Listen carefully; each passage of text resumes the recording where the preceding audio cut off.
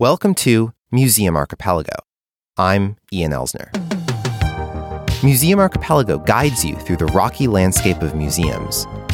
Each episode is never longer than 15 minutes. So let's get started. A few months ago, before reports of a new form of coronavirus, now known as COVID-19, started appearing in the news, I visited an exhibit called Outbreak: Epidemics in a Connected World, at the National Museum of Natural History in Washington, D.C.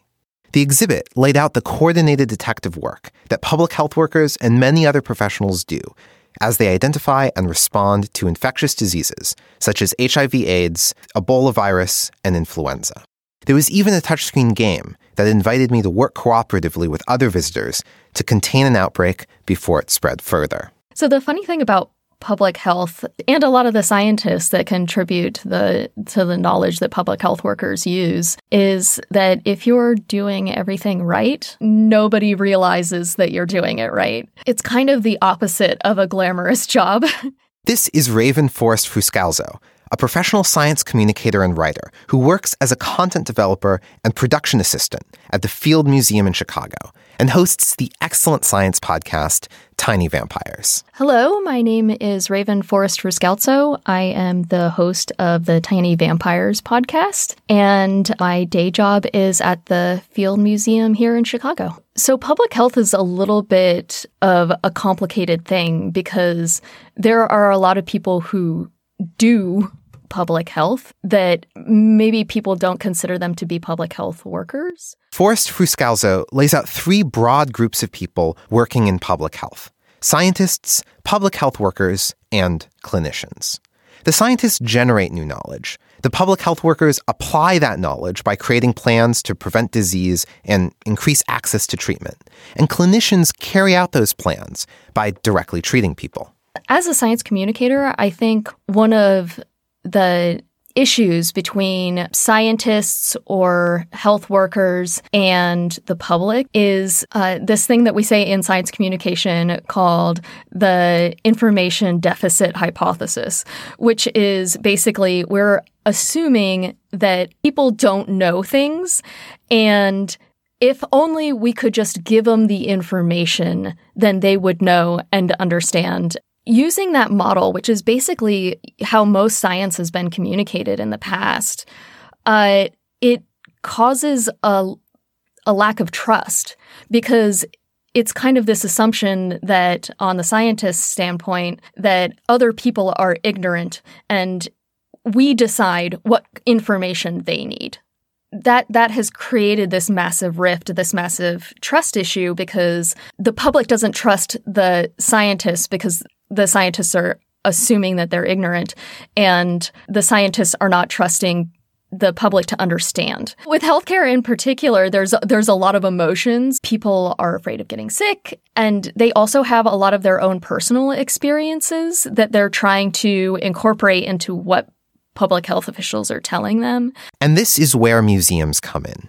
So museums, which I think is something that you've talked a lot on your show about, is that they have a lot of trust. Their credibility is really high. There's a lot of information out there about disease and different public health aspects that are kind of all over the place. For example, burning a tick with a match. So when you have an exhibit about why it's important to remove a tick with forceps or tweezers instead of burning it with a match, if a public health worker tells them that, they might, be skeptical about it. This is the way that my family has been doing it for years and years.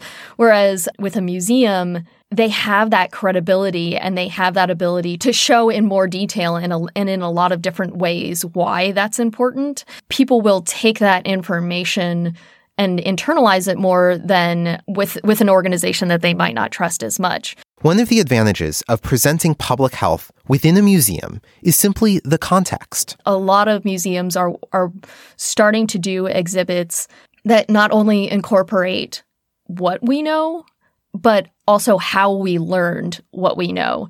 And that really increases people's trust in that information. Because if I just tell you a fact, you might be skeptical. You should be skeptical. and want to look into that deeper. But if I tell you a fact and then explain to you how we got that information, your ability to trust that information vastly increases. I think a lot of exhibitions and a lot of museums have started to put a priority on that. And I think that's really important because, museums in the past have done and said some really terrible things. And we're constantly trying to acknowledge and move past that, or at least the Field Museum is. And I think one of the ways of accounting for that is starting to tell people how they know what they know. Because if that was the philosophy of museums back when they were presenting a lot of racist information, they would not have been able to support it with scientific information or scientific research because it's not there. The new way of doing things is you can't just say things, you have to back it up. And I think that is a really, really important way of accounting for the past. There are a number of museums that present public health topics, either as outreach or by focusing entirely on the subject of public health. There are actually a few museums that's all they do. There's a public health museum in Massachusetts, and then the CDC actually has a museum of their own. Museums really have the ability to make a large impact when they do public health sorts of exhibits or incorporate public health into their existing exhibits. So a good example of that is like at the Field Museum, part of our Ancient Americas exhibit is about the smallpox transfer from Europe to the Americas and how that impacted the native people of South and Central America. So that's not what the exhibit was about, but it is incorporated into it. So another great example is the Northwest African American Museum in Washington. They did a really cool exhibit that was about 5 diseases and conditions that disproportionately affect the African American community. And there are a lot of art museums around the country who have art therapy programs that aid people who are being treated for mental illness. So there are a lot of different museums that are starting to think about what their role is when it comes to the health of their community. The Outbreak exhibit at the National Museum of Natural History opens with videos of planes taking off and landing at various airports around the world, underscoring one of its main points, that the world is connected. As I was walking through the exhibit, and I can't stress enough how abstract the threat of viruses seemed to me at the time, I was suddenly aware of walking through the gallery with a crowd of people.